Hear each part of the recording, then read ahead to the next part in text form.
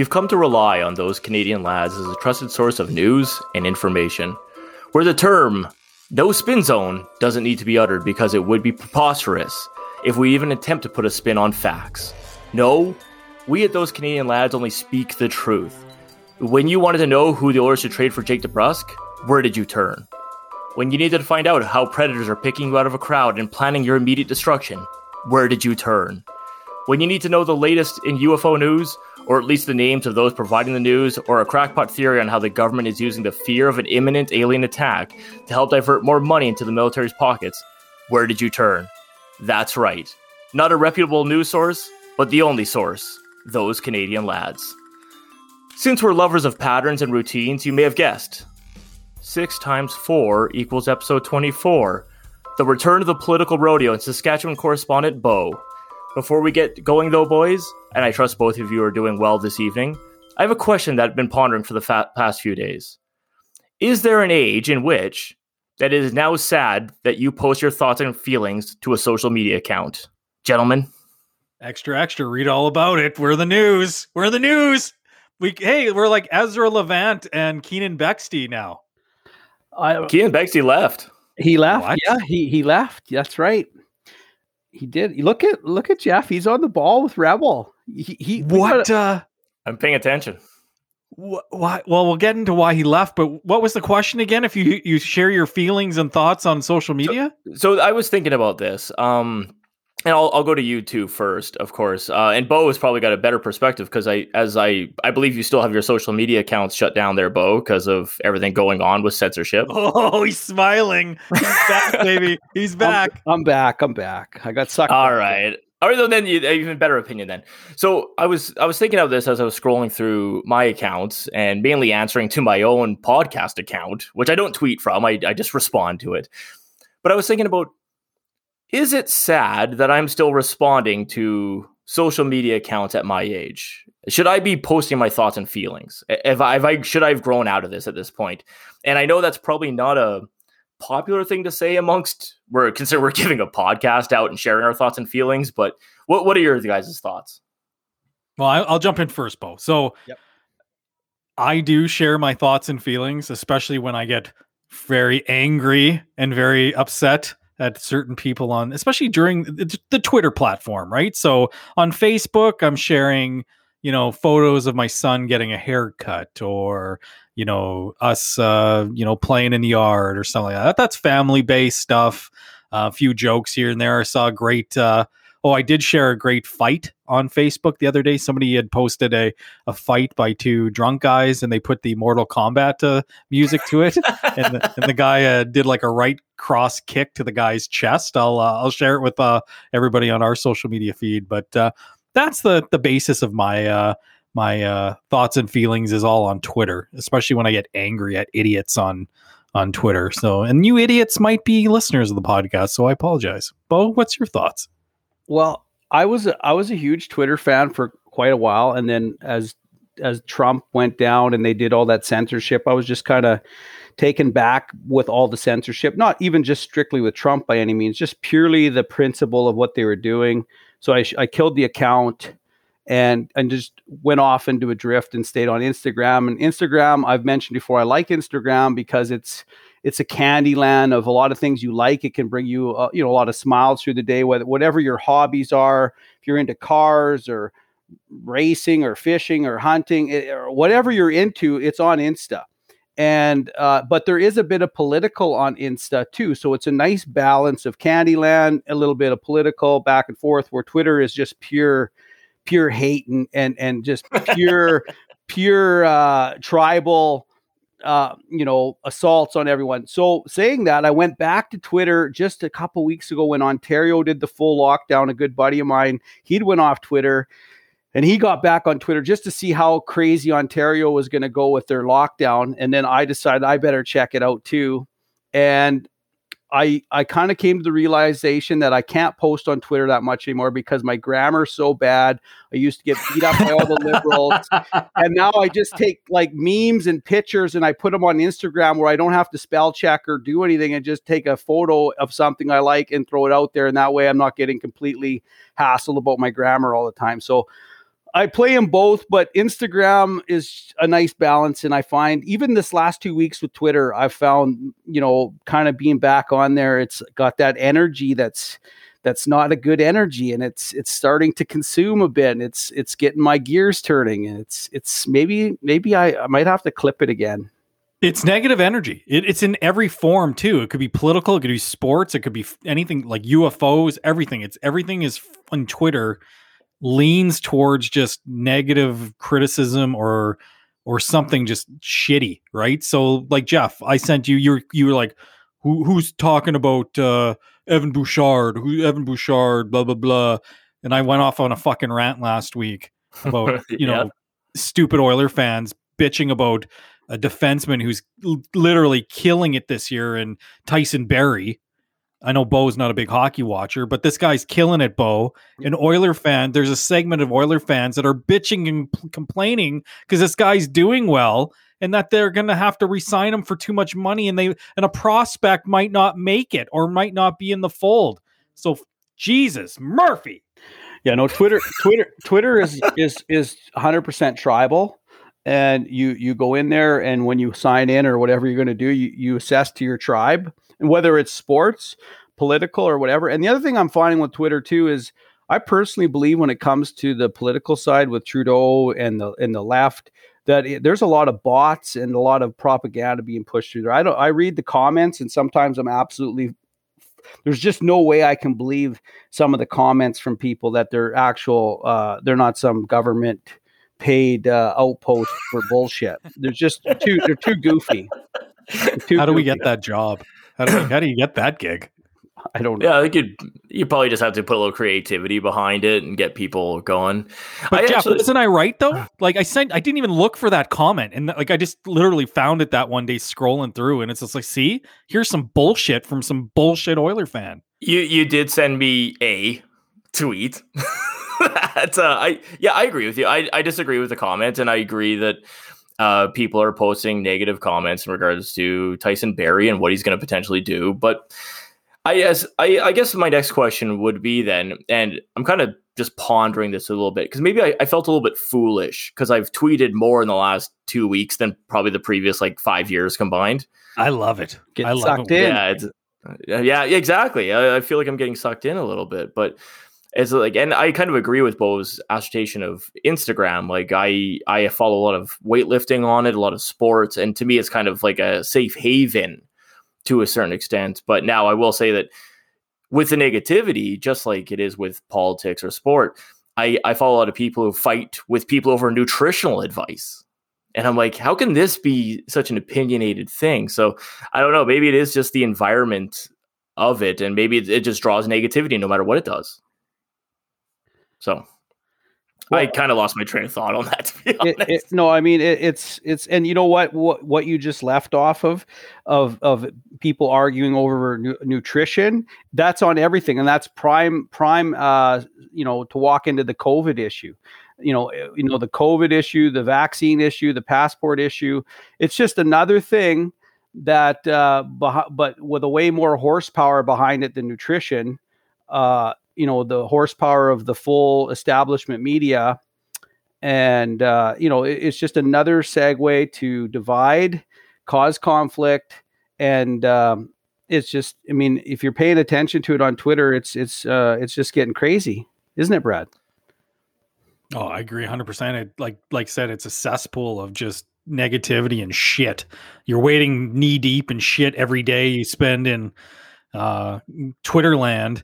And it is entertainment, though. It's funny. Like, there's a new line being thrown out there. He's like, you hear it every once in a while. So you see something crazy on Twitter, but he's like, "Can you believe this app is free?" Because it's like it's just watching a car wreck. You can watch a train wreck.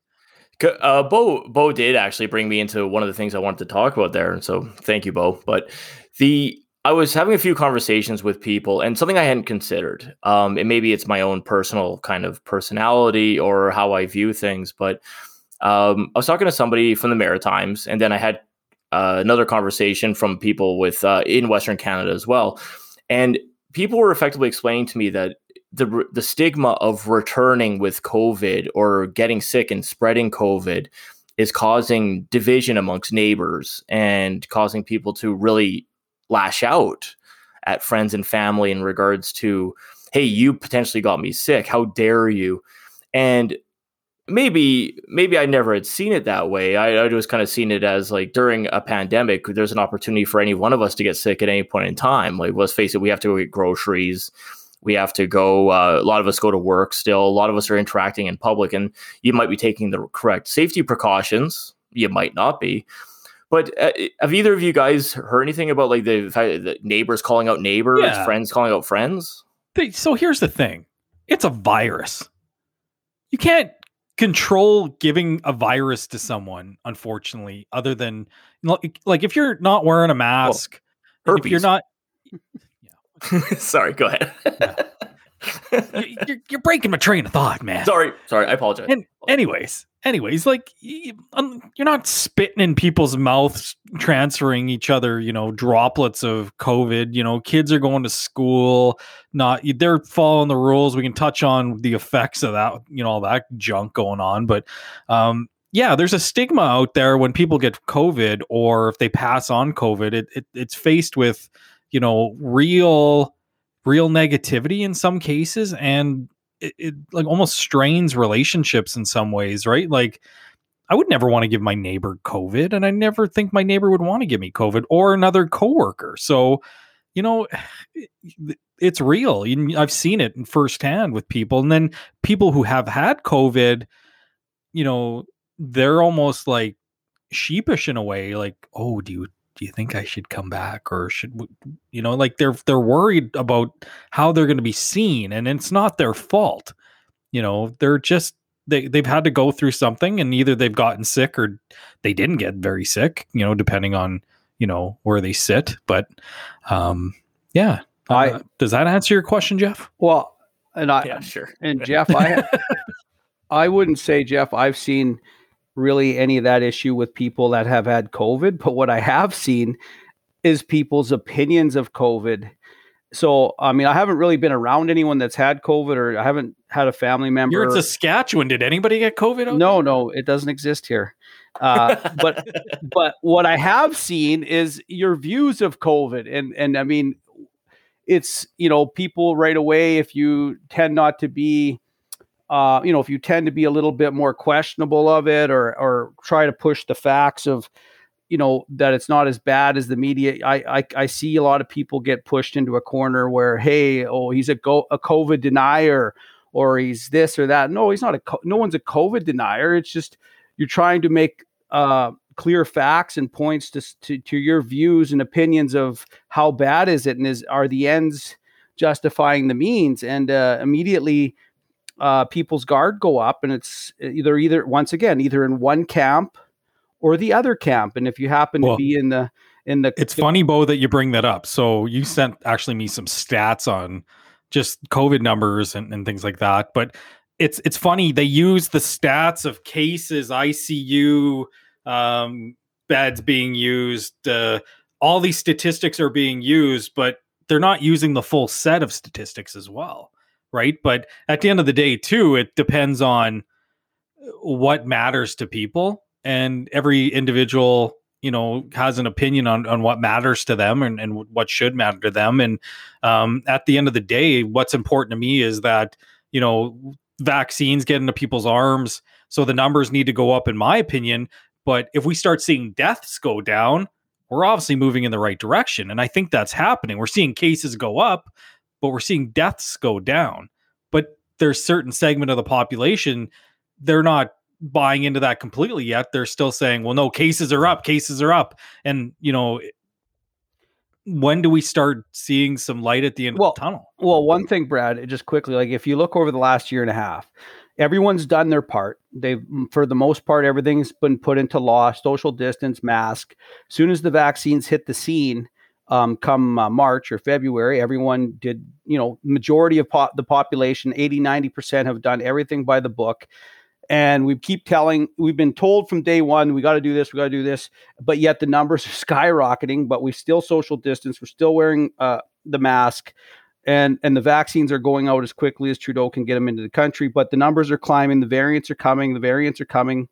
And And now as the variants are coming in, and everybody's still jarred of what's going on. At the same time, they're immediately hammering you with, "Hey, you better get your vaccine, or you're going to have a passport, and you could be segregated out of the population, and you could be this, and you could be." And what scares me about all of that is, and I'm not taking it as a pro or anti-vax, but once you sign up if society signs up for a full-blown vaccine passport for everything, that means, all the people that just got their shot this year and kind of thought that means you've now signed up for boosters and quarterly vaccines all the time to go on a flight. Because once the cards and everything's developed, it's going to be like, did you get when was your last? So that you're already into the system then.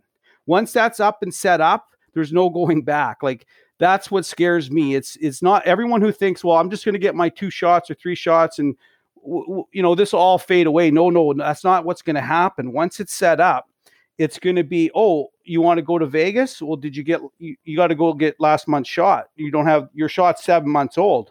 You need last month's shot. So you're going to be into a virtual nonstop, I would say twice a year minimum boosters. And every time there's a new variant, once that system's set up, you're done. That's the system.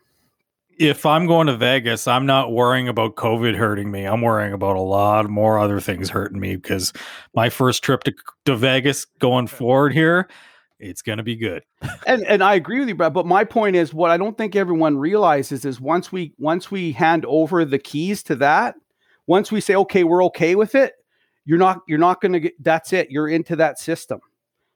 Yeah, but you know what? I mean? Like am I the only one in this room that I've got my COVID. I've got my AZ AstraZeneca flowing through my veins right now. Can I ask if you? That's what it does. Yeah.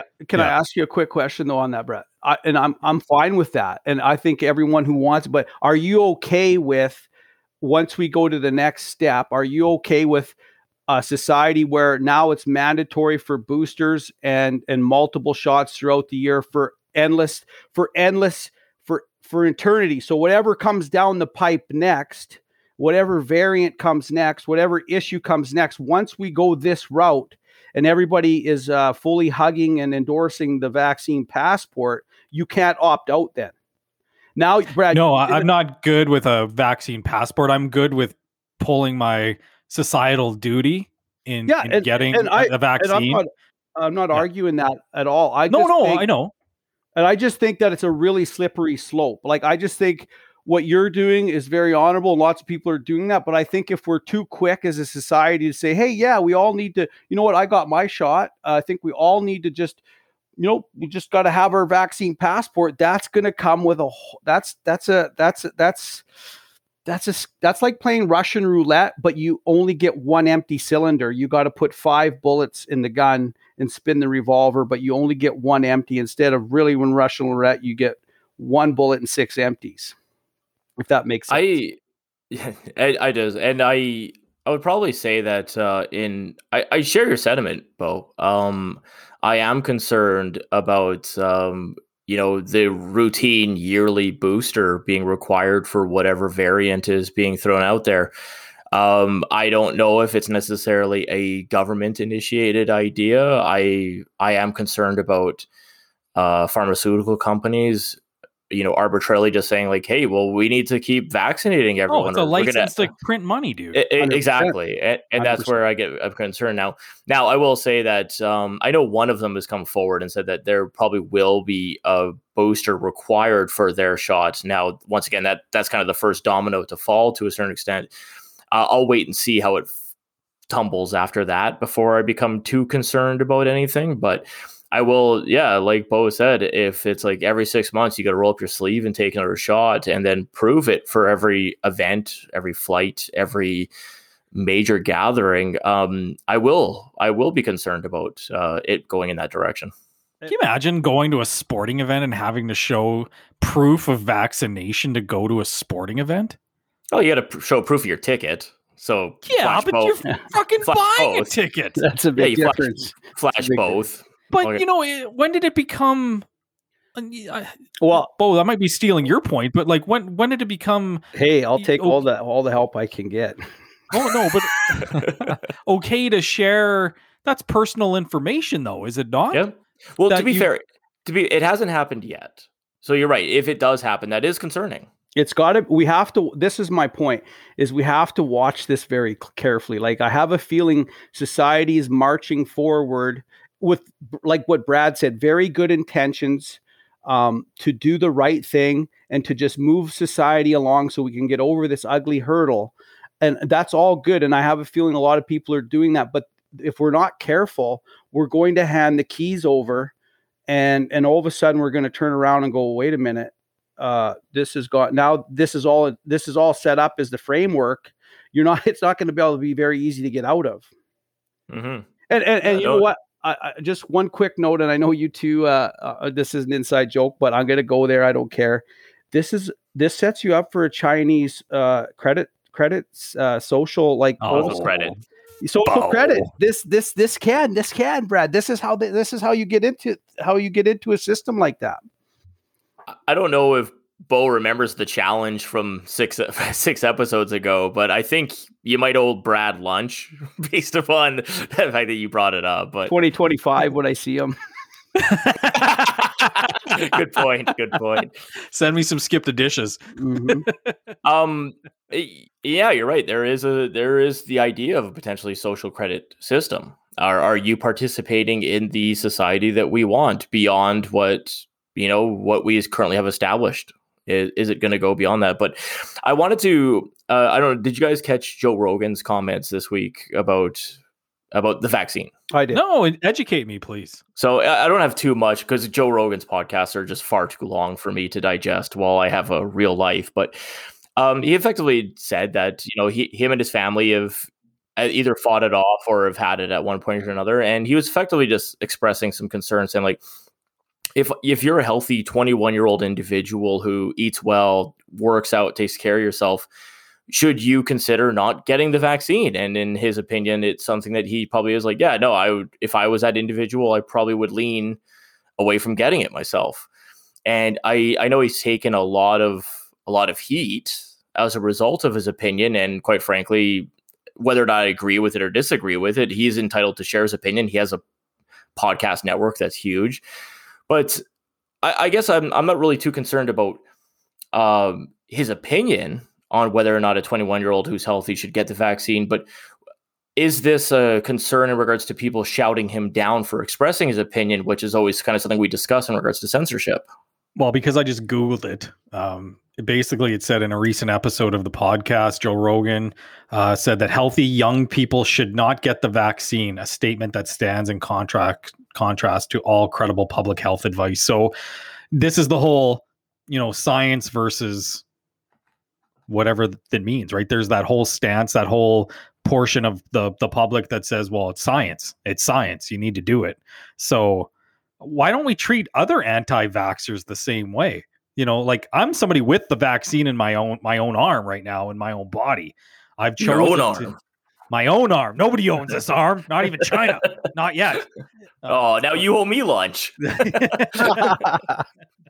No, that's the thing, right? So people who don't vaccinate their kids, who put their, like I vaccinated my kids, like I believe that there are things in the world that you need to do, and you got to take care of your children in certain ways, and blah blah blah blah blah. And I'm not going to sit on a podium and say whatever, but like why are we treating people who, is it because COVID's the topic of the day, and if you stand up against it, you're a monster? Well, there's a few things to this though. First of all, I think what Joe was kind of alluding to is he's looking at the actual risk of COVID to someone young and healthy. And when you do that, you're looking at 0.004% death rate No, I got the stats here. It's got a 99.94% survival rate.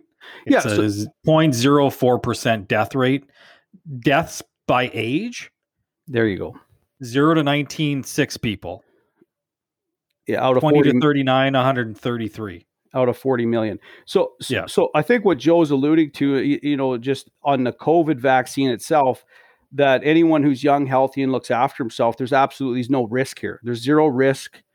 But By on those the other side, and I'll play devil's advocate, the more people that get vaccinated, the less the spread, the less, risk Well, to people, elderly people, which it goes through old age homes like wildfire. So, which has 35,000 of the whatever deaths that we've had, the majority of them are over 80. So, cray.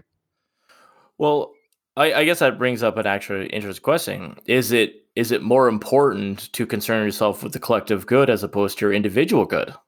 Oh, that's a good topic. That's a good one, Jeffrey. Oh, I know where I Yeah.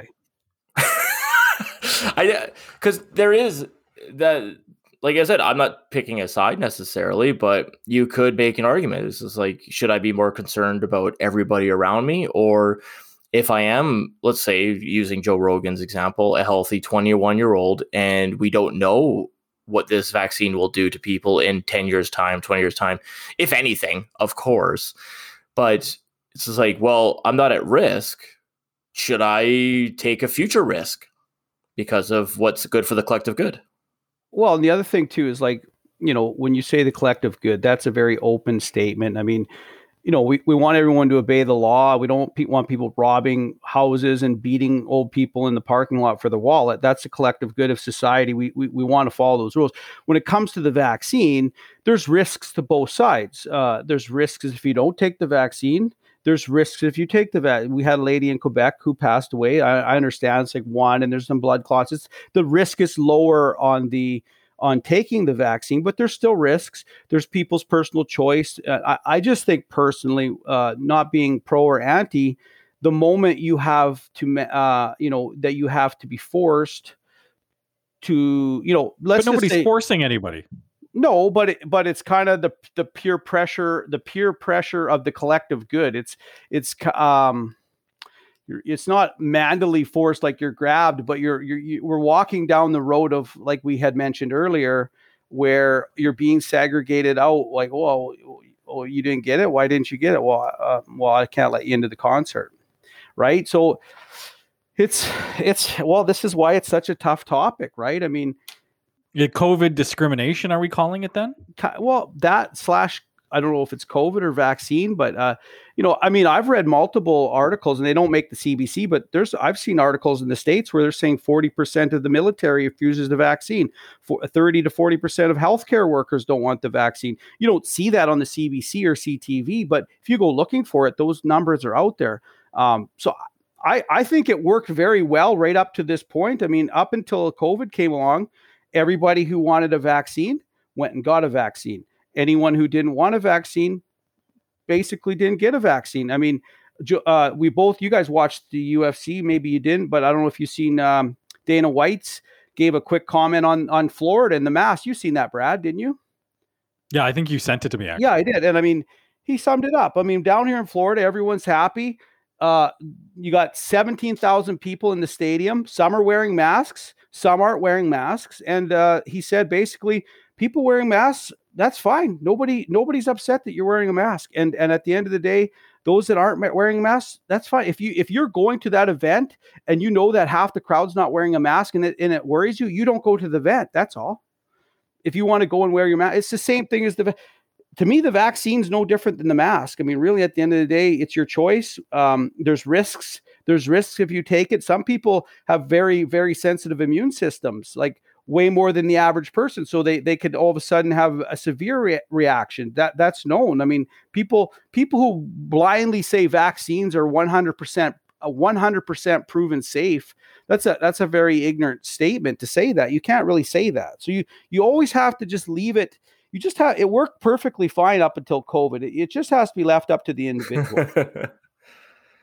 Yeah, and I'll equate it to smoking to a certain extent. It may be a poor analogy, but you can choose to smoke and impact your own body however you see fit. I know that they say, X amount of people die from secondhand smoke. I think that those stats are not legit, to be honest, because you can get lung cancer from a lot of different methodologies, and it doesn't necessarily have to be because that a partner of yours smoked or anything like that. So it is one of those situations where it's just like, there is a stigma against smoking, but it's like, I can choose to smoke.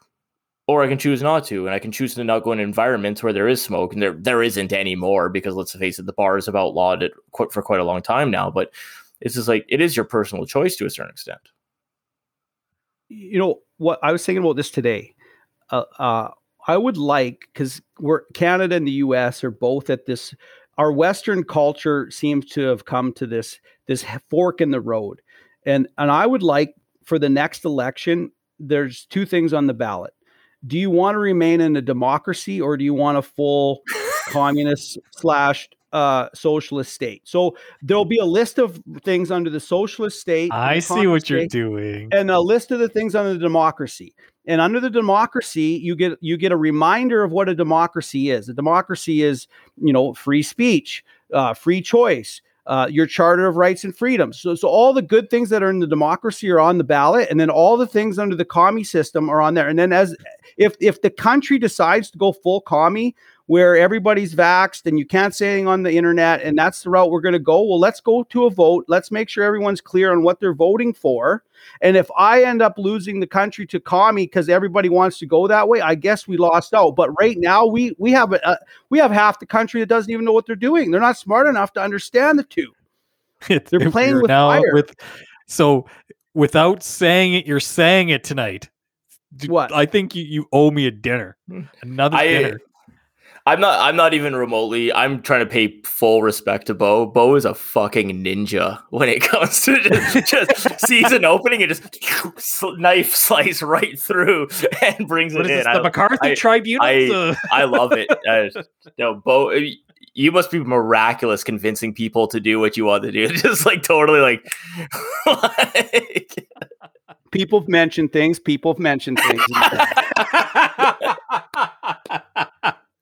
Fucking ninja, oh man. Yeah. You know what? You did bring up a good, interesting point, because obviously we might be breaking the law, Bo, by doing this podcast. Not to segue too much away from the conversation at hand being COVID, but essentially this seems like it's being drawn up because of COVID and misinformation and fake news and the whole Trump, segue down the states of what happened there. But Bill C-10.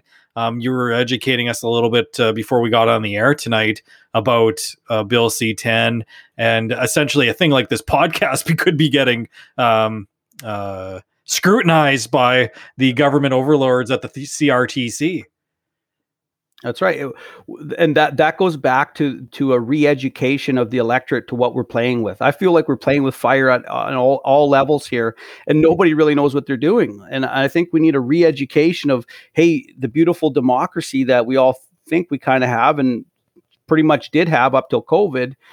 I think we need to just kind of remind everyone, hey, if this is what we want to remain in, we got to take a step backwards and start respecting, I'm going to say that word again, respecting other people's points of views, opinions, and choices. And I mean, being that I'm very, in my corner, and I'll fight hard for my beliefs, but I'll always respect the most nuttiest leftist in the corner. I will still go have a beer and respect his opinions. He may want to cancel me and ship me out of the country, but I'll respect his views. I mean, I will never not respect anyone's views. And that's the key here. I mean, whether you're pro censorship, anything look at the woke culture in the States. I mean, it's starting to get a lot of backlash. People are starting to go, we're not, and Jeff had alluded this to a couple podcasts. People will vote with their dollar, right? If it comes down to the fact that I have to get a vaccine to go see a concert, well, guess what? I'm not going to see a concert. I will, my internal belief system won't be bought by a Metallica ticket to the concert. I'll be like, you know what? If you're going to force me to do something that's way out of line, with my belief system, I'm not going to pay you my ticket. And that's just, back to the individual being able to vote with their dollar. And when these companies start losing megabucks and people start realizing that, hey, 50% of the population is not on board with this, there's going to be a change, I hope. Yeah, I think it will take, if there is going to be a pushback on anything for that matter, whether it be government response or just general day-to-day life in regards to any restrictions that have been put on, it is going to take a total pushback. Well, like, I guess that kind of does kind of go with what we've seen with people attending anti-mask rallies or keeping their restaurants open against government order. It's just that they're kind of the tip of the spear in regards to we're voicing our opinion. You may or may not like it, but you bring up something interesting. You talk about, people going to rallies and this whole, not anti-mask, but like fighting the COVID restrictions, things like that, restaurants being open, things like that. So there was, I think it was, I don't remember the news outlet, but they were showing a video from a protest in Toronto. And the first time we talked about this, it was a couple months ago. And it was a bunch of loons on Yonge and whatever street in downtown Toronto. Like, people were a little kooky. There was the guy with the sign that said, Dr. Tam needs more vitamin D, and things like that. But the last protest I saw coming off the news in Toronto, there was a lot more normal people looking, normal people in that crowd. And I think that's only going to increase as we kind of keep going and languishing in this, if you want to call it a lockdown, if you want to call it a restriction type phase. I'm telling you, if we go into the fall with similar to, strong, restrictions and nodding and easing up, because I'm telling you, I am very, very envious of what's going on in the United States. Watching not only sporting events, but people going out and doing business, face to face, calling on people, going to sites, going to different businesses, working normally, enjoying their lives a lot more normally.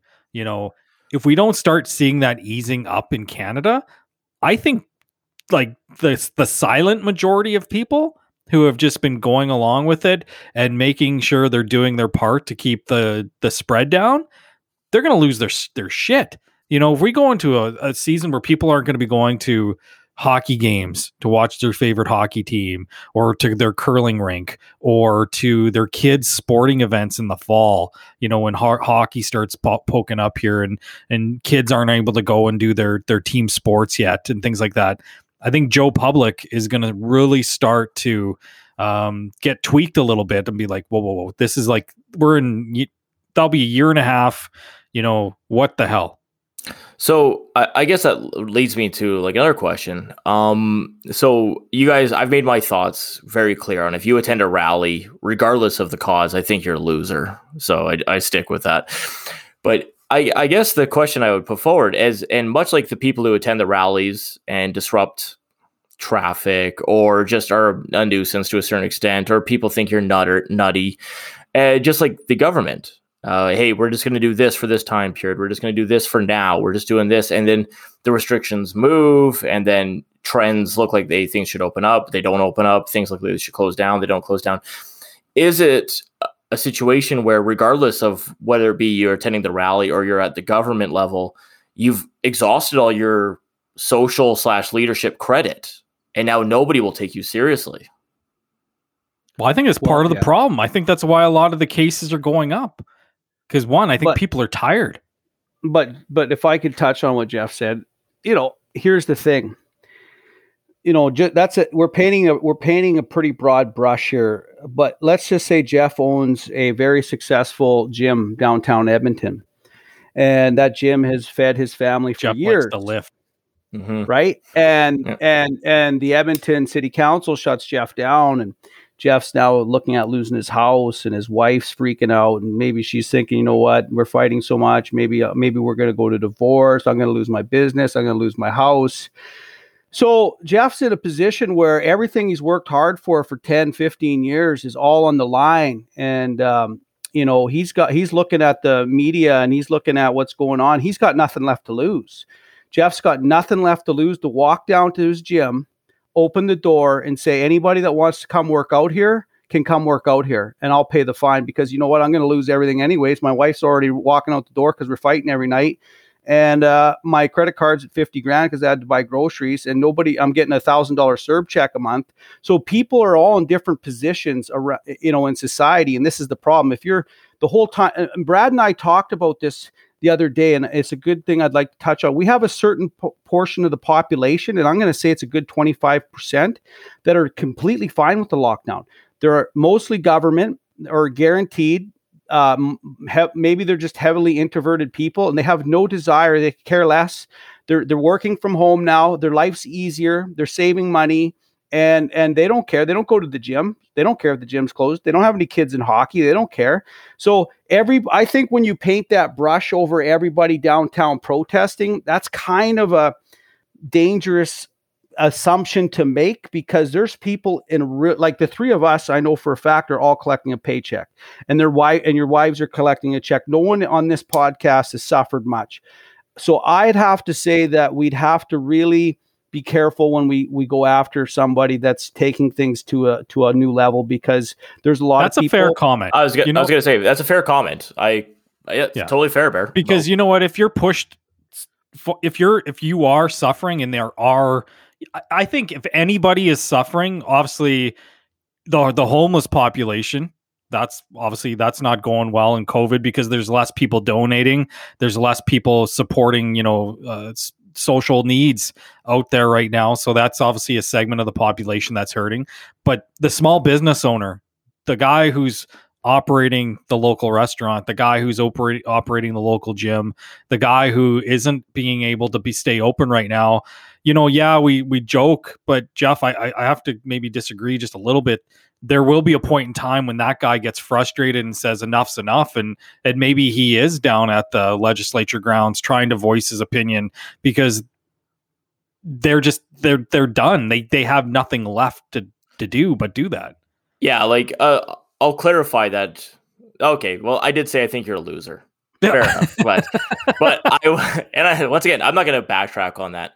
I guess what I will say is that I have no issue with anyone objecting and voicing their opinion to the government, as I think they should. I just don't think the rally is the right way of going about it. Now, that being said, I don't have an answer on how you do it. Do you not pay your taxes? Because you'll end up in jail. So how do you voice your disapproval? You got to wait your turn, and I honestly think you wait your turn and you voice with your ballot. Yeah, and that's potentially it. But I guess one of the things going on too, though, is I don't think there's a ballot option that's going to change what's going on currently. No, so there isn't. Yeah, so I don't think anyone's going to swing in on a freedom vine and say we're open. Yeah, Rachel Notley is not on the stance of keeping things open. She would have this shit locked down harder. I don't know you super well, Jeff, but I have an assumption if you were in that position, you'd be down there. And I think a lot of people would, and it's just hard for. Are you calling Jeff a loser? No, I'm not. I'm not calling him a loser at all. I think if he was in that position, he's not going to sit at home and just curl up in the fetal position and watch everything crumble. He's going to say, enough's enough. I've known Jeff for 20 years. You're a fighter. And if you were, that's what I'm saying. You would be fighting for but you wouldn't maybe you would, if you were in this scenario, you wouldn't be out there, I think, protesting, but I think you would be a heavy advocate in regards to making change, and you'd be voicing your opinion somewhere, either be it in the media or social media, or you'd be doing something. You wouldn't just lay over and die. I'll give a little bit of, I don't know, because like Bo alluded to earlier, the three of us have been relatively unaffected, especially at least from a financial standpoint. So it's hard to say. I'm not going to sit here and try to be hypocritical and get on a soapbox and declare that I would never do anything that I was hypocritical about. But there is a possibility. Like I've said this before about the restaurants. I understand where you open up your restaurant and be like, I'm risking Alberta Health Services or Saskatchewan's Farm Aid, whatever, coming down and saying, hey, you can't open, you got to stay closed. There was a gym. There's been plenty of gym owners in the States, and I've watched them post their videos with them opening up their gyms. And there is a certain admiration, I think, where I'm like, yeah, no, these guys are fighting for their livelihood. I do respect that. It's a form of protest. That's a form of protest. It is, but it's not a rally. Yeah. That's my biggest issue. Yeah, because you know what? I think what you link the rally to is, and you've brought it up, and you've been told that even by the cops when your parents were down there talking. It's like you get the professional protesters come out, either on either side. You get the friggin' neo-Nazis and the left-wing radicalists, coming out and either side of the fence, and they mute the regular guy who is really upset about what's going on. And like you said, when I saw that Toronto protest, there are more normal looking people in that crowd now than there ever was before. And it's concerning because like I said, I think people are they're tired. They're tired. Well, and we need to do something. And one of the things you can do is get a vaccine in your arm. Well, that's back to painting with one big brush. We got to be careful there. That's all. And one thing I've done a few times, Brad, I've mentioned it to you. I mean, I've called the Premier's office probably 4 or 5 times. I get his assistant. And when I get his assistant, the beginning of the conversation starts with, are you here to take, issues and notes to Scott Moe? And she's like, yes, that's my job. I said, okay, good. Buckle up. We're going into a rant. Right? And I give my just a second. I gotta record this for my podcast. I give my full 20 minute rant. And I even come up, the last time I called was this week. I even gave a plan. I said, if Scott would phone me back, I'm not pretending to be the smartest guy in Saskatchewan by any means, but I won't just bitch. I'll give you an idea. I got an idea. And she wrote it down. And this is out of all the calls, she said to me, can I get your name this time? And I'm like, yeah, you can get my name. Gave her my name, phone number. And I said, is Scott going to call me? And she's like, well, maybe. Likes email. I said, well, no, I'd like a phone call if he'll call me. And she just kind of giggled at the end and said, well, we'll see what happens. But I phone, every other week I phone and I give that lady a rant. Not rude. I'm not rude or like, yelling at her. I give her my ideas and I want them passed on to Premier Moe. And I mean, but Bo, I commend you because I've never phoned my MLA and I've never phoned the Premier's office. I don't even know where to start on that one. Well, and Jeff, I wouldn't speak for you, but have you ever done that? Because I've never reached out to a political official, and that's probably the right way to go. I want to hear Bo's idea, but I will really quickly comment. We had our federal MLA come to our house this week. I was at work. Tara was working from home. And she was like, I'm like, what did you say? She's like, I didn't even know what to say. I was like, that's a wasted opportunity. I would have just laid in. I was super excited. Get off my lawn. No. I would be like, you're not leaving. I'd be like, go get your lawn chair. We're talking for a while. But anyways, Bo, what was some of the ideas you wanted to pass on? I'm super interested in this. So like you guys can poke holes in it and lots of people will, but I thought about this for a little while. Like I wanted to think, if I was the Premier and I had the stroke, what would I do? So I came up with the idea to protect, and I'm going to start off with the charter, just because I think the charter would give any Premier a certain blanket of protection. So I would bring out all the lockdown experts that we already have, like Dr. Shahab and Tam, and I would give them full press, which they've already done. I would then gather the same amount of experts that are out there that are saying the lockdowns don't work. And we know that there's tons of these people that are just as educated and are just as many of them or more that aren't getting a voice at all to tell that side of the story. So as the Premier, I would cover myself with the charter. I'd give Plan A their opportunity to tell us why we need to be locked down. I would give Plan B their opportunity to tell us why we're not locked down or we shouldn't lock down. I would then say, as the Premier, under the charter, I can't force you people to do this due to the charter. So what we're going to do going forward, we're going to leave all the restrictions in place that are in. We're going to open up, and those that want to stay restricted with your child at home and do online schooling, that's all going to remain. We're going to do 2 days of the week where all stores have to be masked. The rest of the week, everything is go and come as you please. And everyone who wants to do sports, anything else is a go. And if you're in the camp of, I want to stay locked down, we will do everything we can that's already in place to give you the state. We will phone your employer. Your employer has to supply work from home. School has to apply from work from home. So now we have 2 camps. We have lockdown camp and we have open camp. Everyone has what they want. The Premier is sheltered by the charter. And then the next question they're going to say to me, Bo, is, well, what if the ICUs run over? And I said, well, here's what we're going to do with the ICUs. We're going to leave the hospital the way it is. We're going to set up 2 or 3 small facilities with military hospital ICU people, and they're only going to look after COVID patients. Nobody goes in there unless they're COVID. So if you've had a heart attack or cancer or wherever you're in your ICU, you go to the normal hospital. That way we have a separation. We have coverage for ICU, and then we have a 2-tiered system. And I think if you ran that system, you'd take a ton of heat from the left.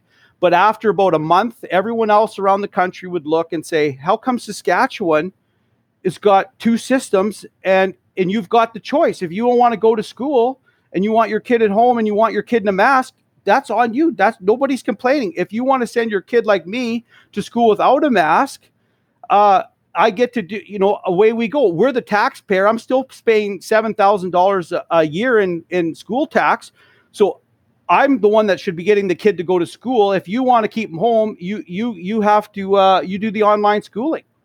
And I understand there's some holes in it, but it's a way better system than what we currently have, in my opinion. And Kenny or Mo, if you brought out the lawyers and you got everyone educated on the charter, he's fully protected by it. He could shield himself, wear it around like a blanket. And what's he going to say? He would go to one of those stores and get one of the Charter of Rights and Freedoms printed on a blanket and wear it literally. That would be the way to go. So please have at it. Like, tell me what's wrong with that.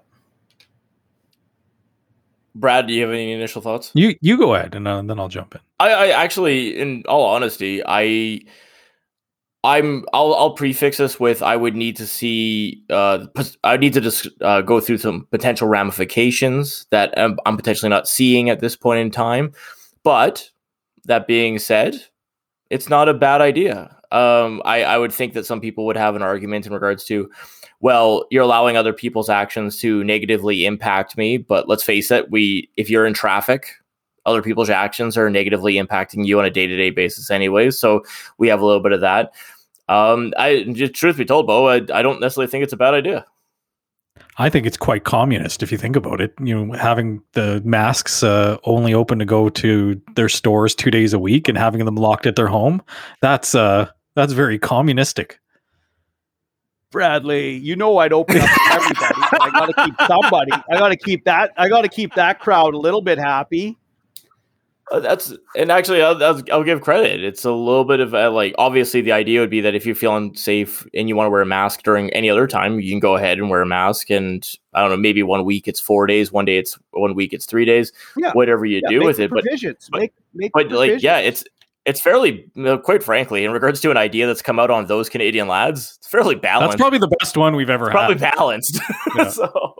Yeah. And it's fair for everyone. And it's.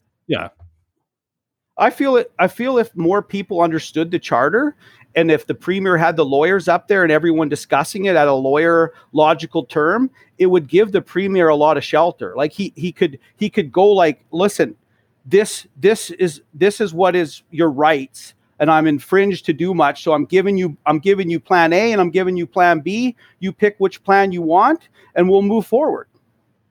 Well, as we've talked a lot about politics and government on Those Canadian Lads, the idea that government is, going to pull it together in the right way and do a good job is generally not the stance we have taken on this podcast. So I don't give them a chance in hell of trying to pull something like that off.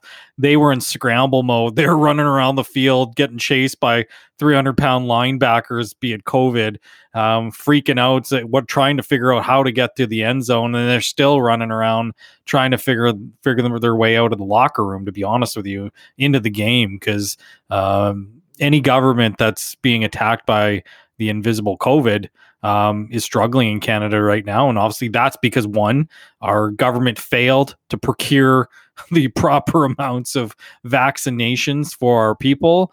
And two, they didn't put enough plans in place when things started to spike, right? And the Kenny government, the Ford government, the Quebec government, I don't know what the premier's name is, and I don't really care.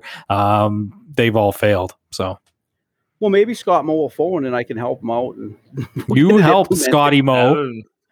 I just love that his name is Mo. I know. I call him Farmer Mo. He's a farmer, right? I do like that. It's just like it can be a first or last name. Everyone's a fan of that. The first and last name that could be the real first name. But yeah, I guess the one thing, and maybe it's too heavy of a topic to dive into in the last 5 or 10 minutes of this podcast. But Brad, you were kind of alluding to it to a certain extent, is that at this point in time, the Canadian response in regards to the vaccine rollout and having enough supply seems to be fairly wishy-washy. It hasn't been a great success. And I can't help but be drawn to the comparison against the Americans. And, we have a universal healthcare system. And I would say the Americans, maybe just because of buying power, have done a better job of ensuring that those who want to get vaccines. It's not only buying power. Let's give them credit. They have manufacturing capacity to put together them, to manufacture the actual vaccinations. But that being said, being a world-class, healthcare system, one of the envies of the modern world, Canada has failed miserably. It's because the government, again, failed. The person who was in charge of procuring the vaccinations probably had no business procuring them. At the end of the day, it's a massive, black eye in Canadian history. It's going to go down as one of the failed, the biggest failures in our history in our country, and we'll be talking about that in 50 years. About how the Trudeau government failed. I get a kick out of everybody who talks about that. Well, this is Kenny's fault. That he's Kenny has no control over how many vaccinations get to the provinces. His job is to obviously logistically put them into people's arms, as a government. But when he doesn't have enough supply and he's having to, again, run around the field and try to make his way out of the locker room, which he has a trouble doing anyway to get this done, there's going to fail. So undersupply, poor management at the provincial level, it's a recipe for disaster. So it's a black eye provincially, it's a black eye federally. Get out and vote. Hopefully on Ontario and Quebec help us out and get out this Liberal government, because another 4 years of Trudeau mania could be dangerous. Well, one other major problem too in all this is the media, because the media goes back to my first point there back with Scott Moe, is that we're not getting anyone asking for that other side of the story. We're not getting, our mainstream media is not asking for, hey, there's a group of these experts. Can we hear from them? There's only one set of cheerleaders here, and the main cheerleaders are cheering for constant lockdown. That's all they're cheering for. I listened to Scott Moe's press conference yesterday at 3:00, and all the media had to do, every question is, why aren't you doing more to lock us down? Why aren't you doing more? There wasn't one question out of all of them that said, hey, is there anyone else out there that's smart that can give us a second opinion that's completely different than locking everyone down? That question doesn't even come up. It's just, why aren't you doing more to put us all locked down? That's all they kept asking the poor guy. And it's like the cheerleaders of the media are just cheering one song, and that's lockdown, lockdown, vaccine, vaccine, lockdown, vaccine. That's all you hear. They throw the word variant in there now, variant, variant, variant. So that's all we're hearing. And so for the average Canadian that's kind of just getting his news from the mainstream, he's already cooked. He can't even critically think outside of that, because he's just vaccine, lockdown, people are dying, passport. That's all you hear. We need. What's funny though? in the States, they're not having a vaccine undersupply issue. They're having a vaccine giving it away. Yeah, they're having a tough time giving it away. So Jesus Murphy, I agree with you there, Bo. It's we're being inundated with that negative news story, and Joe Public has just completely either gotten tired of the narrative, and that's why they're ignoring the seriousness of the pandemic, because let's face facts, it is serious. But at the end of the day, people are sick and tired of hearing the same thing over and over and over and over and over and over and over and over and over and over and over and over and over and over and over and over again, because that's what, if you turn on the news, They literally have a ticker, like you're watching a football game, of how many people have died, how many cases are there, how many people have died, how many cases are there. I want a quick question for Jeff, because I know obviously he's paid a little bit of attention to Rebel because he knew Kean was gone. So, when we did our first podcast, you didn't really even know who Rebel was. And I think you said the last time you're starting to kind of keep them in your, check in on them and see what they're up to. They are obviously very anti-lockdown, very, very pro-freedom, very, they're 100% the opposite narrative. But in Canada, they also get put on the shelf as the clown show. So just, Jeff, if you could give me I know you've had some time with Rebel and just what would you give me your take on, what you're seeing from that side of the narrative of a Rebel media or a True North or something? Well, I haven't read True North, so I will have to just stay on the Rebel train. And I will say, like, don't get me wrong, I think I've made it very clear that I am completely for free speech. I don't really actually, I know Brad's disagreed with me to a certain extent about this, but I actually don't even care if my free speech hurts your feelings or offends you. I'm actually quite fine with that. So in that regard, I'm very happy that like entities like the Globe and Mail, Global National, CTV, CBC, Rebel, True North, I'm glad these exist because we have to have choice. And quite frankly, if you don't like it, you can choose not to click on it. I'll put it this way. I am not a convert of Rebel Media, but I will say that much like when I read a subscription, I subscribe to the Globe Mail, much like when I read an article there, it makes me think and I go looking for more information. So if anything, I'll give some of the articles on Rebel Media, some of the videos, some of the cast of characters on it, I do think are kind of just, they're a cast of characters to a certain extent. But I will say that even we beat up on Kean Pexty, and I don't feel bad for that, to be honest. But I will say, I'm like, even some of the stuff when he was doing the COVID hotels, I'm like, after watching his 7-minute expose on it, I went and looked up probably 2 hours of information to come up with an opinion. And I think that if any entity, any journalistic entity, makes you go and look into further detail and maybe educate yourself further, I'm all for it. So if anything, and don't get me wrong, I have, truth be told, I'm not going to sit here and say that everything I've read on there, I was like, that's bullshit. I don't agree with that at all. Some of the stuff I did, I'm like, there's some points there for sure. Who's another good one out of the States is Epoch. I think it's Epoch Times. They're really good too. You get some really good info out of them, and they're not quirky or anything. They're just, who's good? The Associated Press. I just want facts. I want facts and numbers, not opinion. That's pure garbage, Brad. Pure garbage. Actually, it's funny. I like BBC for like Canadian and American news just because it is like removed. And I'm just like, yeah, okay, sounds good. But no, as I said, like there is something to be said. I know a lot of people. And this is something I completely disagree with, as I just stated. Just because you don't like it doesn't mean that it doesn't have a place and time for you to kind of open your mind and explore what they're putting forward. Now, as I said, that doesn't mean you like have to read it, and you don't have to read like it's one of the things I don't like when people go like, oh, people are putting out racist, hateful material. I kind of like that people are allowed to do that because then I learned that I'm like, well, you're a fucking psychopath and I don't have to listen to your opinion going forward.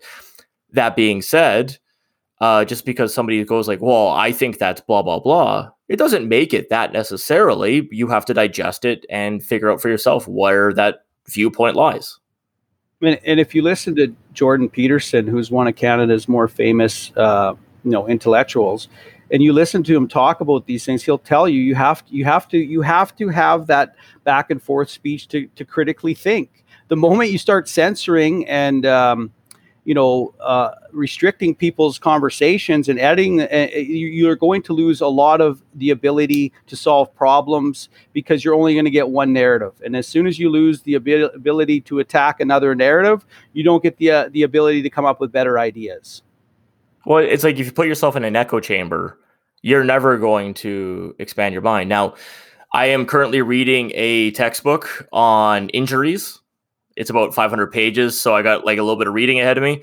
But after that, I do have Jordan Peterson's new book. So I will offer a book report up on Jordan Peterson's new book in about 6 months' time when I'm done reading about back pain. So, Bradley? This was a very enlightening, very fun conversation. I think a very mature conversation of different viewpoints of what was going on. But there's one last thing I need to bring up because it is the topic du jour on those Canadian lads. And I know you follow it a little bit, but it kind of ties into news reporting and how society and people, they buy into what the news is telling them as well. So, 10 years ago, if I would have talked to my parents about, unidentified aerial phenomenon and UFOs, they would have said, Brad, you're a loon. What are you talking about? There's no such thing. This isn't real. I was talking to my parents the other day at the dinner table because we're vaccinated, so we can do that. I'm invincible, by the way. So I'm talking to him, and we just brought up the fact of, we talk a little bit about, UFOs and the UAP thing on the news. And my mom is like, oh yeah, I saw that on CNN. Yeah, it's real. The UFOs are real. And I'm like, okay. So 7-year-old lady, very, devout to CNN news, things like that. It's been being pounded in that Trump's evil, Trump's awful. Trump aside, whatever he is, she believed every word of CNN said. Well, CNN told her that UFOs and UAPs are real. She now believes. So that's very, very powerful, very powerful. And, now that the UAP and UFO topic is very mainstream, we're talking NBC Nightly News now, CNN, Fox News, all the major news outlets are reporting on this topic. Very interesting, right? Like there's Lou Elizondo, who was the former lead of the ATIP the group within the Pentagon. Some people had come out, I think it was Gotti Schwartz, who's on NBC Nightly News. He asked the Pentagon if Lou Elizondo was ever involved, and they said no, he was never involved in the Pentagon. Well, he has a letter written by Harry Reid, Senator Harry Reid, saying, no, that is not a fact. Lou Elizondo was part of the ATEP group and a lead of it, and essentially caught the U.S. government lying to the public about this individual who is obviously one of the leads in bringing out this news, campaigning within the Pentagon. Who knows, maybe part of the whole system trying to get government funding for more military spending, as Jeff had brought up in past podcasts. But that being said, if you tell me your government doesn't lie to you, that is a prime example of the government lying. Because that is like groundbreaking stuff. And like, again, being reported on by the NBC Nightly News, right? So one thing, Brad, just to touch quick, and I know we're almost out of time, but the UFO, COVID, vaccines, all these things that we're talking about, when you're talking with your mom who's 70 and even certain people in society, doesn't matter what age, you're now tapping into everyone's fundamental belief system. And that's an important part of everybody's makeup. So some people, their fundamental belief system, if you're going to go hit the foundation of that with a sledgehammer and try and crack it, they're not going to be too happy with that. Like, so, some people just can't fathom the fact that, big pharma and the government and all these people have your best. In their mind, everyone is out to take care of them. No one would ever rob, steal, or do anything harmful. The system is there for their benefit only. That's their belief system. So when we talk these topics, for some people, they can't correlate that. It's like telling someone who's very religious that, God doesn't exist. They're not going to have that conversation with you because you're beating on their foundation of belief with a sledgehammer. And it's not going to, until CNN comes along and tells your mom, then UFOs exist. But yeah, you're playing with people's fundamental core beliefs, and everybody's fundamental core beliefs are different, and some aren't very open to much, except for everybody's there to take care of them, and the next person, like myself, kind of questions everything and has a hard time buying into a lot of the mainstream bullshit. But that's why I feel that disclosure is soon. if someone who would have called me crazy 10 years ago is now saying, oh no, those are real, and not freaking out and lighting their hair on fire and lighting their house on fire and, saying the rapture is coming and all this, people are prepared now for the big shift. Well, you might even get to meet them sooner. That new vaccine might change your DNA, and maybe that's like an alien mRNA DNA change. Maybe, Brad. As long as I can go to a hockey game and I turn into a reptilian, go Edmonton Reptilians. Yeah, that was awesome. By the way, I appreciate that. One of let's call ourselves a media outlet to a certain extent. We are reporting. Are we a media outlet now? Yeah, well, we supply information. We're giving opinions.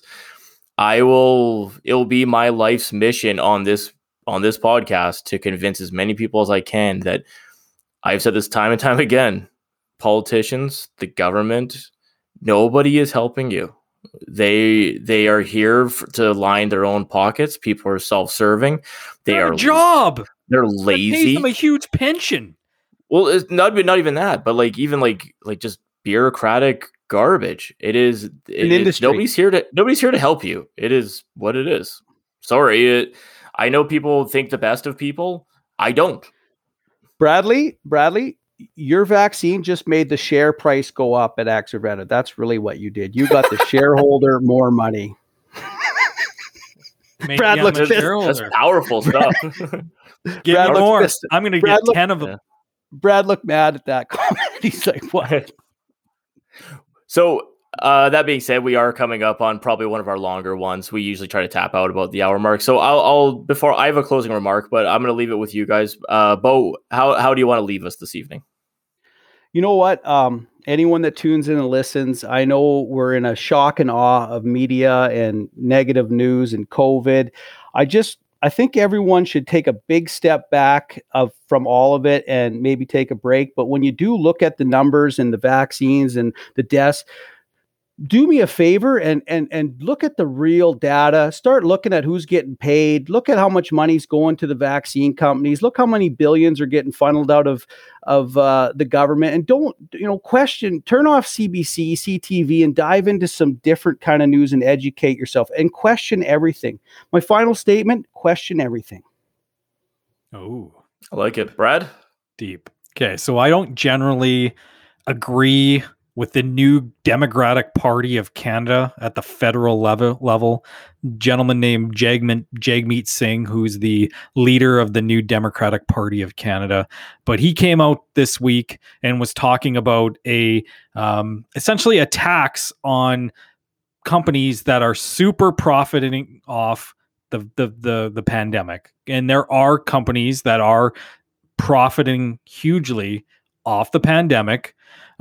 They're generally, these types of taxes are put in during, wartime, to discourage profiteering and all that kind of stuff during, bad things happening. So, I'm not totally against that. Right. And when we look at what's going on in society right now, that would be one way to combat it and pay for potentially supporting people. So I'm not shifting, all the way over to the left there on that one. But I thought that was a really intriguing scenario to put in place, because the Costco's of the world, the Walmarts of the world, they're all making out like bandits right now in regards to making money. And Joe Public, who owns a restaurant or owns a corner store, they're struggling, right? So again, going back to everything, support local, try to do everything you can to support your local businesses in this trying time, because they're the ones that are hurting. They're the ones that are being devastated by this, not the big businesses out there, right? So, but that being said, that's all I got tonight. That sounds like a full finger. So that's a full endorsement for my plan A and B. Yeah, it's an NDP plan, Bo. Call me. I'm gonna don't punch me in the face. I think Bo could take you. I only see like 3/4 of his face through most of this podcast, but I'm getting the feeling he could take you. I'm lighter now. I'm faster on my feet. So I'm gonna go completely off script. The NFL draft kicks off tomorrow and through the weekend. Local Edmonton boy Chuba Hubbard, Oklahoma State Cowboy, is gonna go in this year's draft. In my opinion, probably should have declared a year prior when he ran for almost 2,100 yards. Probably would have been almost a guarantee, at least second round pick. He's probably gonna go closer to the 4th round.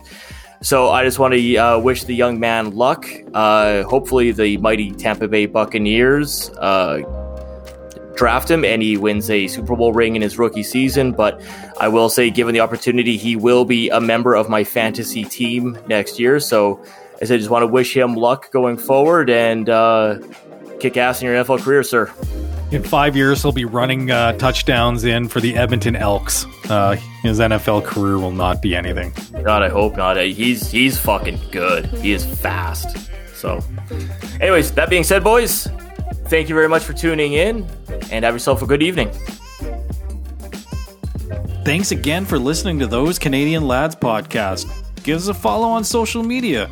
We're on the Twitter, Instagram, and Facebook. And if you like what you heard, give us a follow and share it with your friends. Thanks again, and have a great night.